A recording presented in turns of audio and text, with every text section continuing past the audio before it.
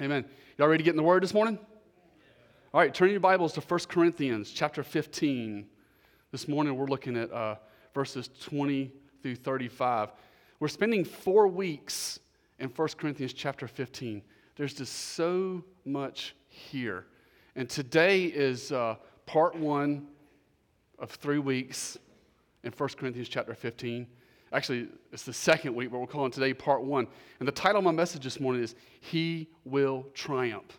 Then next week, the title of my message is going to be Raised to Life, going with the theme of the chapter. And then part 3, which will be in 3 weeks, is We Will Not All Sleep.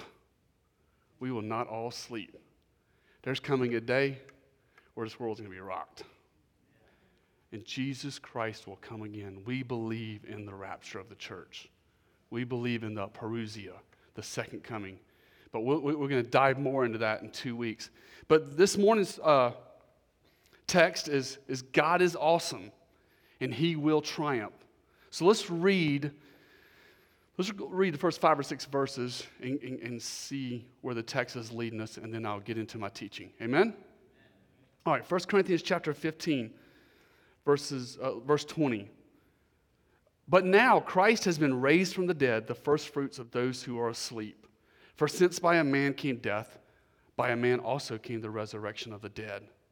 For as in Adam all die, so also in Christ all will be made alive, but each in his own order. Christ the first fruits, after that those who are Christ at his coming. Then comes the end, when he hands over the kingdom to the God and Father, when he has abolished all rule and all authority and power. For he must reign until he has put all enemies under his feet. The last enemy that will be abolished is our greatest enemy, death. Let's pray. Lord God, thank you for your word. Thank you for the simple, plain, straightforward truth of it. Lord, let it sink deep into our hearts. Change our hearts, change our minds, and help us to see how awesome and magnificent you are. In Jesus' name I pray, Father. Amen. As I was preparing my sermon this week and looking at this text, I couldn't help but to notice key words throughout this whole entire chapter. It is so loaded. His resurrection, the kingdom, the authority, the power. Jesus will reign.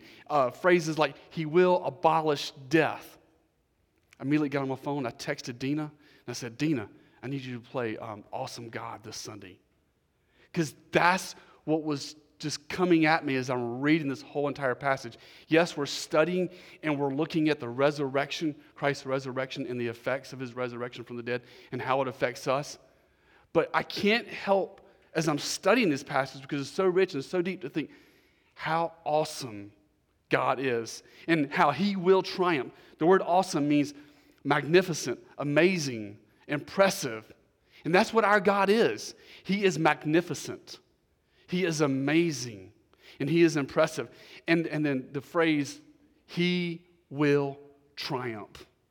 He will triumph. That word triumph means to achieve victory. It means to be successful.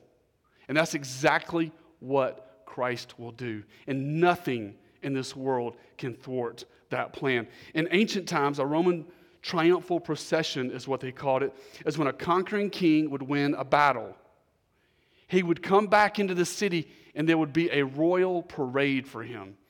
He would be on a chariot led by white horses, lions, tigers, elephants. There would be an aroma in the air that they would feel. The people would be laying down their alms and praising and celebrating this ancient Roman general's victory over the conqueror. It would be a procession. There would be a standing ovation. This was what an ancient Roman triumphal procession looked like, okay, back then in that day. Well, listen to Colossians 2:15 at the cross. Colossians 2:15 says, He disarmed the rulers and authorities, and He made a public display of them, having triumphed over them through Jesus Christ. He disarmed the rulers and authorities. We're going to talk more about that in that text. We're going to see what Jesus did at Calvary, who He disarmed. who he stripped of authority. And it says he made a public display of them. Back in the ancient world, when they would do this triumphal procession, many times the conquering king would have the people he conquered, he would have them bound in chains. And he would lead them in triumphal procession. Their heads would be bowed, and they would be going like this right here to show exactly who he conquered. And that's what Jesus has done to the demonic powers and to the principalities of this world. He stripped them of their power. And he's made as Colossians 2:15 says, it says, he made a public display of them through his victory at Calvary. And ultimately, the theme of my sermon is, from Colossians 2:15, it says, he has triumphed over them. And we need to understand that. So many Christians walk around in defeat and not in victory because they're focused on their own circumstances. We need to take our focus off our circumstances and place them on Jesus. Place them on the King of Kings and the Lord of Lords because he has triumphed. And no matter what we face in life, we can follow him in triumphal procession and join in his victory through his resurrection from the dead. And the Father, many people think Christianity is just a religion. Well, that's just your religion. That's just your beliefs in life. No, it's not that. It's more than that. Christianity is the Father inviting us to partake of the triumphal victory through the death and resurrection of Jesus Christ, to walk in that victory and to follow our King because he has won the battle. Amen? He won the battle. Amen. The battle was won 2,000 years ago. And we need to let that sink in deep. If people caught one glimpse of glory, if people caught one glimpse of the truths of the Bible, they see it as just religion. But if they caught one glimpse of the reality of the truth of Scripture, they would come running to Jesus. They would come running to him. They would throw off their darkness, and they would let nothing stand in the way. Think about what he offers in his word. He offers complete forgiveness of sin. He offers us eternal life. What can be bigger than that? Amazing, amazing God. I'll never forget when I took the Bible serious. When I really said, okay, I got to take this thing by the horns. I got to understand this. I got to process this. When I took the Bible serious, I was like, oh my goodness. He forgives everything. He forgives everything. He offers me eternal life. And I was like, wow. How long am I going to be gone for when I leave this life? Forever. There's nothing more important than what Jesus offers this world through his death and resurrection. Y'all ready to look at the text? Let's look at it. Verse 20. It says, but now Christ has been raised from the dead, the first fruits of those who are asleep. The first thing we looked at last week, verses 1 through 19, the Apostle Paul established the fact of Jesus' resurrection from the dead. And now he's just bringing it to a culmination at the beginning of verse 20. He says, but now Christ has been raised from the dead. It's a fact. He says, the first fruits of those who are asleep. Now, you go back to the Old Testament. What's up with the first fruits? When the Israelites entered the promised land, God told them, as you grow your harvest and you grow your crops, you are to bring the first fruits to the temple, present them to the Levites, in essence, presenting them to the Lord. So the farmers would go out there, look at their crops. It's not ready yet. They'd go out there a week later. It's not ready. Then finally they would go out there and be like, oh, I see the first fruits. They're coming up. And they would take the first fruits, that's the first takings of the crop, and they would present them to the Lord. That's what the first fruits was. The first fruits was the first portion of the crop. The portion of the crop that was presented was a pledge. It was a guarantee. It was a foretaste of what was to follow. So as they looked at the first fruits from this harvest field of grain, they'd be like, oh man, this is nice. This field right here is going to present the best crop. This field over here is the bomb. It's the best. Whatever the character of the first fruit was, would be the character of the rest of the fruit, because it represented all that. Now, looking at verses 20, and I'm going to talk about verse 23 also, because it talks about the first fruits. It says, Jesus is our first fruit. What's he saying there? What is this? What's up with this? Jesus is our first fruit deal. It means this: Jesus is the pledge and the guarantee of your resurrection and my resurrection. He has been resurrected first, and he has gone before us. And as believers in Jesus, because he's the first fruits, we will follow him into eternity. And our resurrection is guaranteed by the fact of his resurrection being first and then ours to follow. So that brings me to my point of what was resonating in my heart this week. And it's this: we will triumph because Jesus triumphed. I'm going to repeat that. You will triumph, not because of your own power, not because of your own doings, not because of your own thing that you do, but you will triumph because Jesus triumphed. Especially when it comes to the resurrection. It takes away the fear of death. It lets us know why we're here on this earth. Amazing. Let's look at verses 21 and 22. You have two people talked about in verses 21 and 22. It says, for since by a man came death, by a man also came the resurrection of the dead. For as in Adam all die, so also in Christ all will be made alive. Two people here, two Adams we like to call them, talks about back in the book of Romans. You have Adam and you have Jesus. Adam brought sin into the world, brought death. You want to get upset with someone or something, or some people like to get upset with God. Why is there sin in the world? Why is there evil? Why is there bad things that happen? Why is there death in the world that breaks our hearts? It's on us, guys. It's on our ancient grandfather, Adam. We rebelled. He rebelled. And that sin has been passed down to us. Paradise was lost. Remember when Adam and Eve was created in the Garden of Eden, it was eternal life. But their rebellion brought the fall. And paradise was lost in Adam. So now we have the second Adam that comes along, the Lord Jesus Christ. And what does verse 21 and 22 teach us about Jesus? He brings the resurrection and he brings new life. Now, how about this paradise thing? How about this eternal life thing? Hang tight. Hold on. It's coming. It's coming. It's the promise of his word. Paradise will be restored. Eternal life will be restored. One day we'll be in his presence in all his glory. Jesus conquers man's greatest fear, which is death. Nobody wants to die. I don't want to die. I want to live a long life. I want to live till I'm ancient and old, and I've got Daniel's grandchildren sitting on my lap on a rocking chair on the front porch. Okay? But I'm not promised that.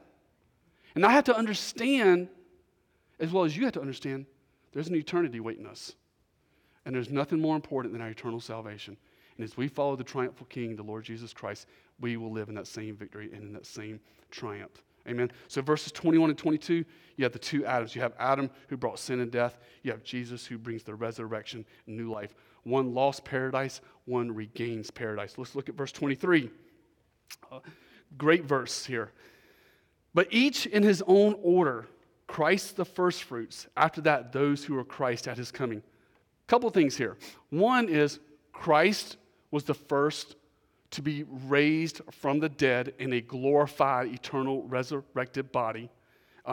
Each in his own order. Christ the firstfruits. After that, talking about me and you and all Christians that have lived throughout the ages, those who are Christ at his coming. What's he talking about at his coming? He's talking about the parousia, the visitation of the Lord. He's talking about the rapture. 1 Thessalonians chapter 4, verses 16 and 17 talks about it. It says, for the Lord himself shall descend from heaven, and the voice of the archangel. And we, you and I, according to verses 16 and 17, are going to be caught up. There's going to be a mass evacuation, if you want to call it, of believers. In the twinkling of an eye, they're going to be gone. That is when the culmination of this harvest of the first fruits will take place, is the rapture. And we believe it. We believe it because it's taught and clearly presented in the Word of God. In verse 23, those who are Christ at his coming, talking about the rapture of believers. It's going to happen. It's coming. and is part of God's redemptive plan. It's when the Bible says, the dead in Christ shall rise first, then we who are alive shall be caught up. We will receive a glorified body. And the first fruits, Jesus being the first fruit in his resurrected body, will return and give us brand new resurrected bodies.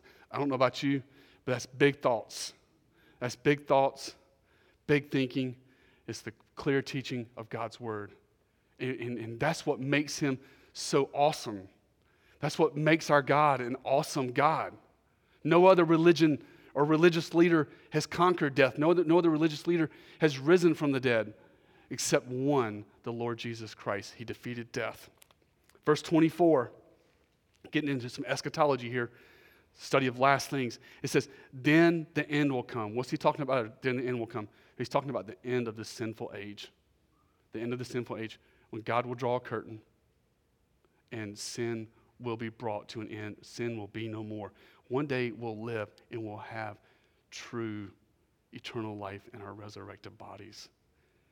Verse 24, then comes the end when he hands over the kingdom to the God and Father, when he has abolished all rule and all authority and power. And he must reign until he has put all his enemies under his feet. Let's go back and look at this. It says he hands over the kingdom. The kingdom of God is basically the rule and reign of God. The rule and reign of God. Right now, he's ruling and reigning in our hearts. Right now, by the Holy Spirit, he's ruling and reigning in our hearts. And it's unstoppable. It can't be thwarted. It's eternal. But check this out.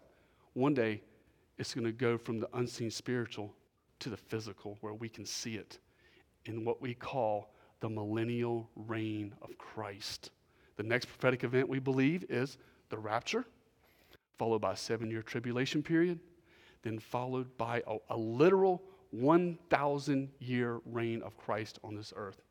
My friend, democracy will come to an end, and it will be a theocracy where Jesus rules and reigns in righteousness and justice. It's the millennial reign of Christ. If you want to study it, it's found in Revelation chapter 20, verses 2 through 7. It says, Satan will be bound into the abyss. You and I will rule and reign with the Lord Jesus Christ, and we will be with him forever. Do you see how glorious and how awesome our God is? And how amazing he is? And how awesome this plan that God has put in place through the death and resurrection of Jesus Christ? You and I get to partake of it. Mind-blowing. Mind-blowing. Amazing. Let's continue in verse 24.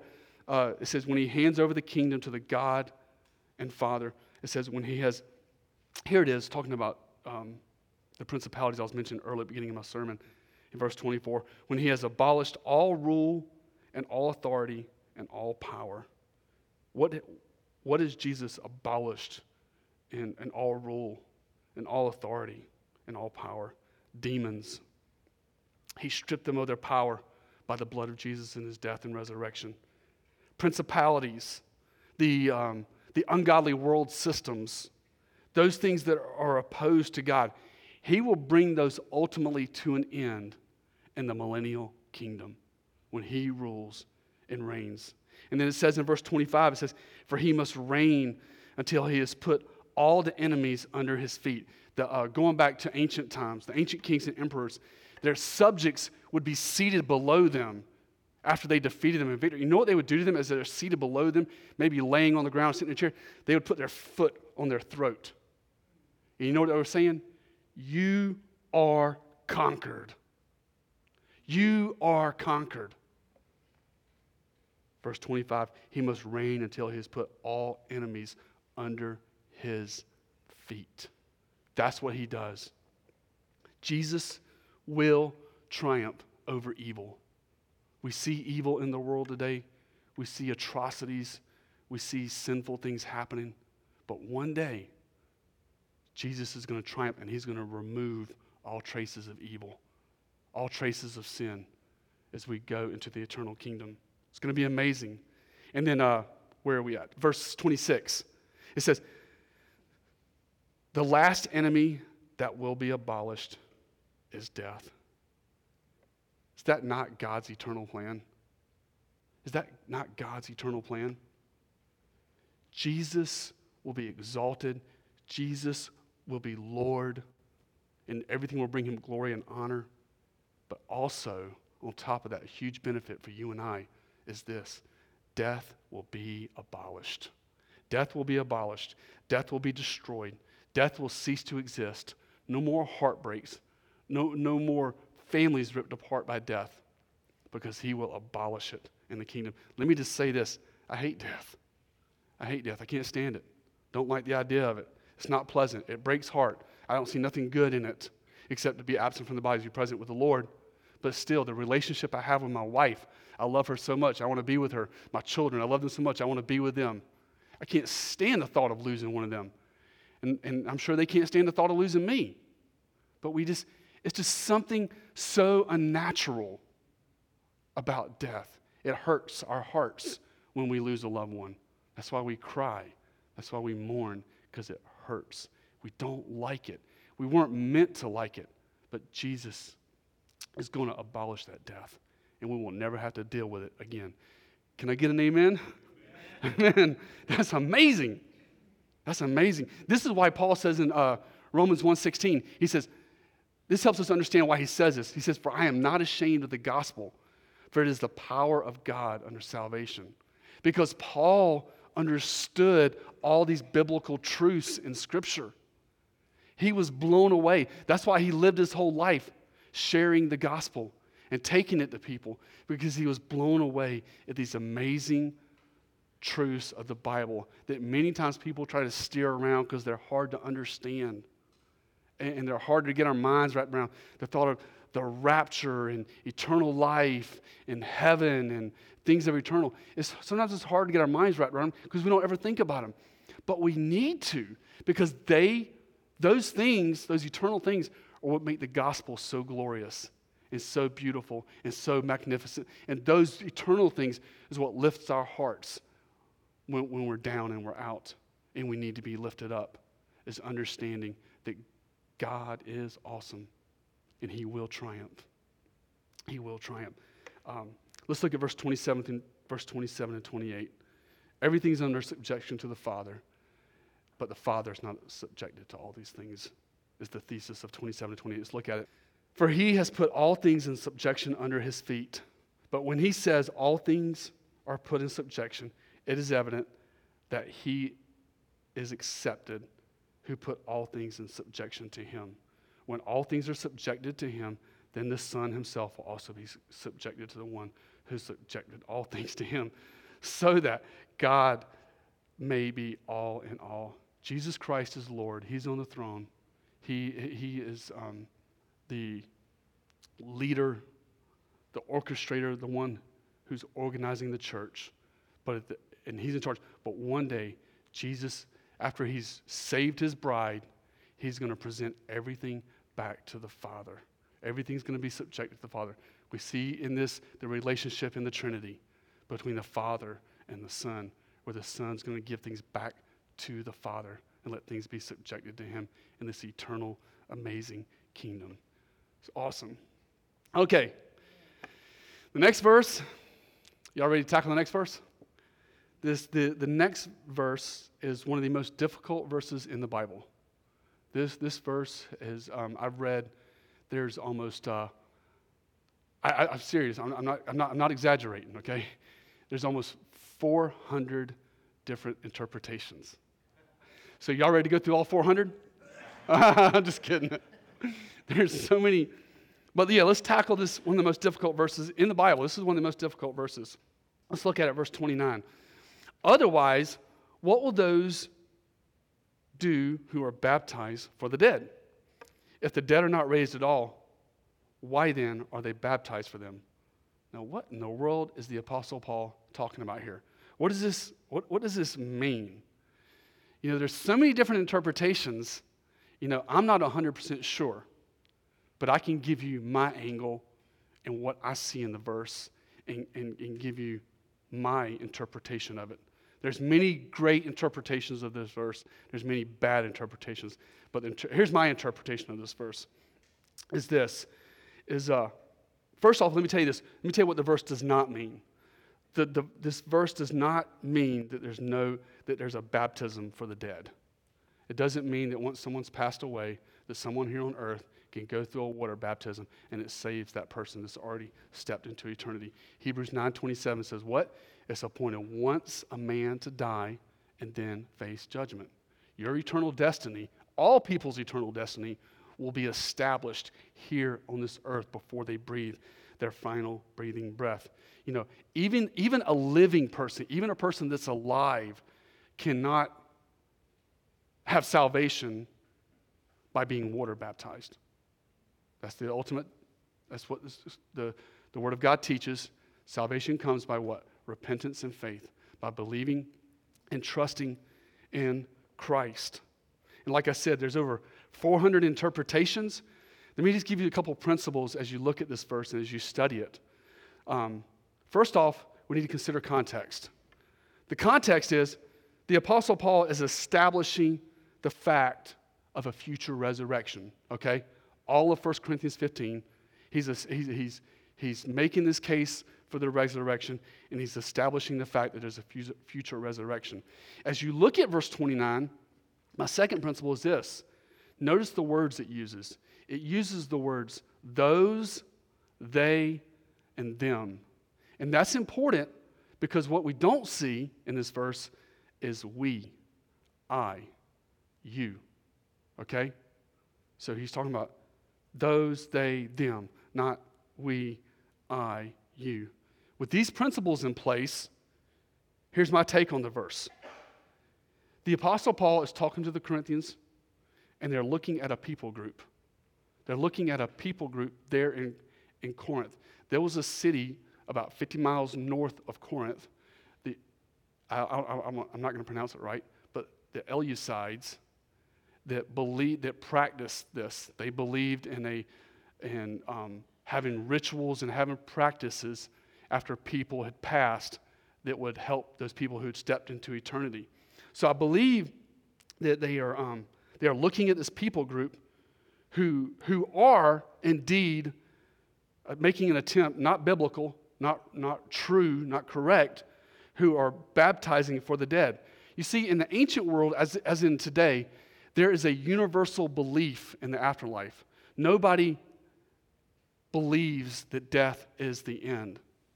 Everybody believes that there is life beyond the grave. There's this thing within the human heart, and it's been with us since the very beginning of time, and it's even with us today, that longs for eternity.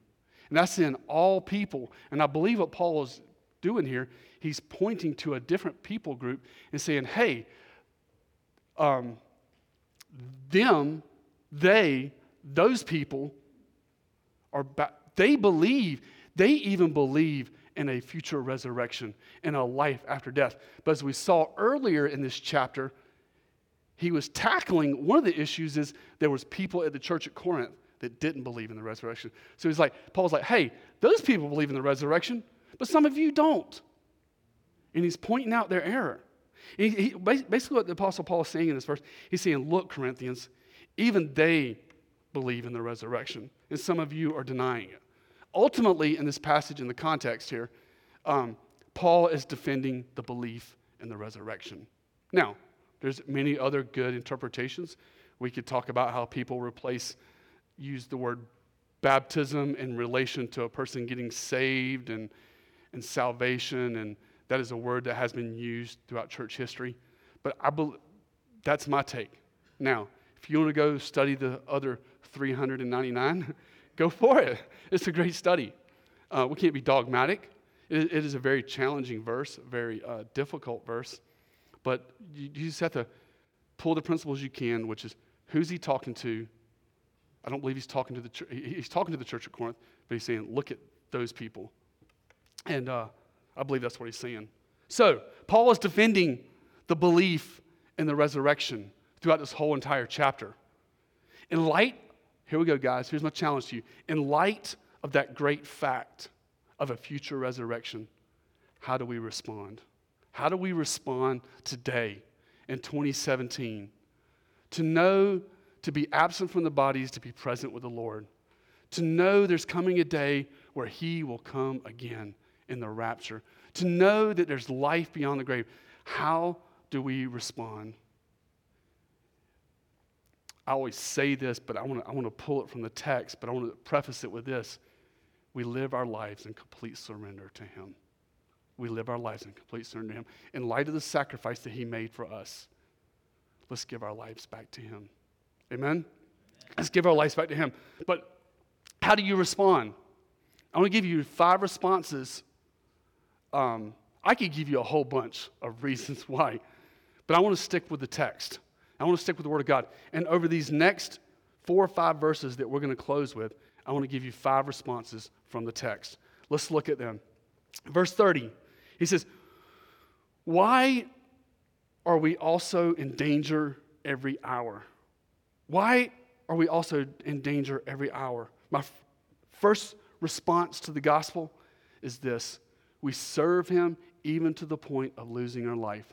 Now, I understand this passage is more applicable for the Christians living in Iraq, in Pakistan, in Afghanistan, and other parts of the country. But we serve him even to the point of losing our own life. 3 questions for you about three ancient people in Scripture. Question number 1, why do you think Stephen offered himself up to the stones that crushed his body? Why didn't he fight back? How was he able to endure that stoning? I believe it's in Acts chapter 9 or 10. Why was he able to endure that stoning? Because he knew there was eternal life. And he knew that there was going to be a resurrection. Church history tells us that Peter, after the fire in Rome, they went to crucify him. He insisted on being crucified upside down. Church fathers say that his actual quote was, "I'm not worthy to be crucified in the same manner as my Lord." How was Peter able to face that? Because he believed, he was completely convinced in a resurrection. How about the Apostle Paul? Church history tells us after that fire in Rome, his head was laid on the guillotine, knowing that there's this knife going to come down and sever your head. How was he able to endure that? By believing in a resurrection and knowing that Jesus is the resurrection and the life. That's what kept them going. What made these men endure throughout church history? The martyrs, people that have been persecuted, people who have lost their life for the gospel. What kept them going in light of the danger that they faced every hour, verse 30, is they believed in a resurrection. And they was going to let nothing get in their way. Our God is an awesome God, and he will triumph, and we owe our very lives to him. Verse 31, I affirm, brethren, by the boasting in you, which I have in Christ Jesus, our Lord, I die daily. Second response to the gospel is this. We die daily to the desires of the flesh and our sinful appetite. Sin comes knocking on our door every day, every week. Temptations to lie, to lust, to steal, to disobey God. And we have to come to a place where we say, God, I'm going to die to my flesh today and worship you and serve you in this moment and not give in to that temptation. We got to die daily. We got to die daily to the desires of our flesh. Verse 32, he says, if from human motives I have fought with wild beasts at Ephesus, what does it profit me? If the dead are not raised, let us eat and drink, for tomorrow we die. Everything is useless if there's no resurrection. Everything in life is useless, is worthless, and there's no point in continuing and going forward if there is no resurrection from the dead. But what is the whole thesis of this chapter? That his resurrection from the dead is a fact that we can bank our eternity on. Amen? Amen.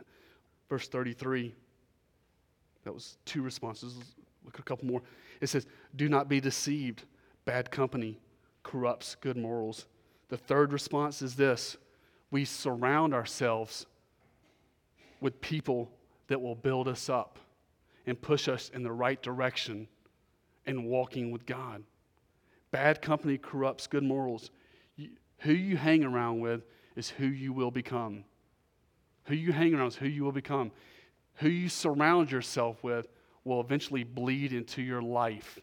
So important that you have, we don't separate ourselves from the world. We still keep our friends, and I've got lots of friends that aren't Christian, aren't saved, that I'm great friends with, but I'm careful at the same time that I have those friendships that I make sure I have brothers and sisters in Christ to surround myself with, and to make sure, the Bible says, just iron sharpens iron, so one man sharpens another. We got to have that. We got to surround ourselves with people who build each other up. Verse 34, I see two responses in here. He says, become sober-minded as you ought and stop sinning, for some have no knowledge of God. I speak this to your shame. The fourth response is this: we need to think clearly about our decisions. Your decisions have consequences. Your decisions have consequences. We need to understand that we need to ask ourselves, the decision I'm making as a believer in Christ, as a mom, as a dad, as an adult, how will it affect other people? How will it affect other people? He says, be sober-minded. In other words, think clearly. I'm so guilty in my life of not thinking clearly, just going with the flow, just kind of a hodgepodge, just kind of a whatever, not putting no thought into things. That's a dangerous place to be. We got to think clearly and be sober-minded. It means be clear in your thought. Be clear in your intentions. Understand what's taking place, because our decisions affect other people. And then he says in verse 34, it says, become sober-minded as you ought, think clearly. And it says, and stop sinning. The fifth response to the truth of Christ's bodily resurrection is this: that we live a holy, dedicated life.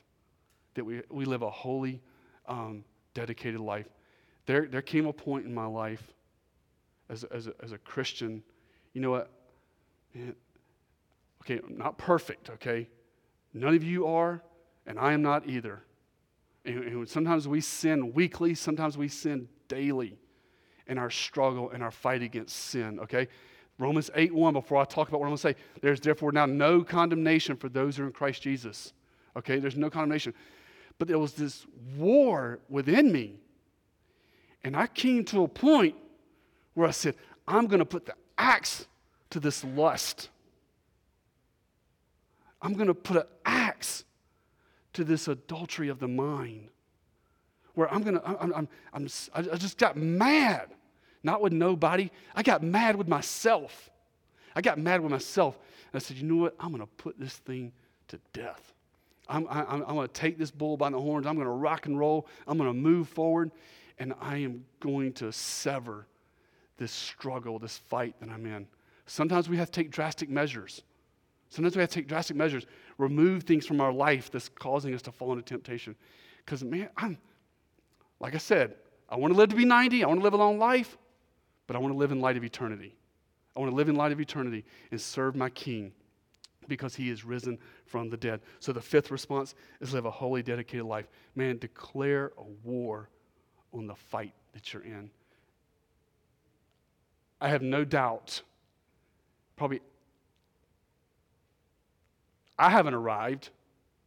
Some of you haven't arrived, but I have no doubt that we all have our battles. Rodney's got his battles. I've got my battles. John Nelson's got his battles. Man, just declare an all-out war. Say, man, I am going to conquer this thing. Holy Spirit, fill me, use me. God, let your word change my heart, change my mind, and just declare an all-out war, man. I'm going to do this thing. I'm going to do it for you, Lord Jesus. I'm going to do it for your glory. I'm not going to put myself in places where I'll be compromised. Last night, as I was